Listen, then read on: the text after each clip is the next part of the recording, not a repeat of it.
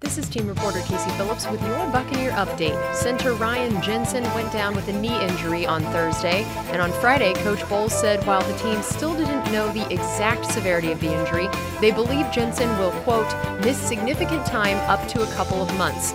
Coach Bowles also identified Robert Hainsey and Nick Leverett as the two main contenders to take over the role. Hainsey spoke to the media and talked about how ready he feels to step into this key job. Like I said, I'm ready, I'm prepared, I'm excited for the opportunity to do whatever I have to do to help the Buccaneers be the best team that we can be. For full coverage of Jensen's injury and the rest of training camp, stay tuned to Buccaneers.com.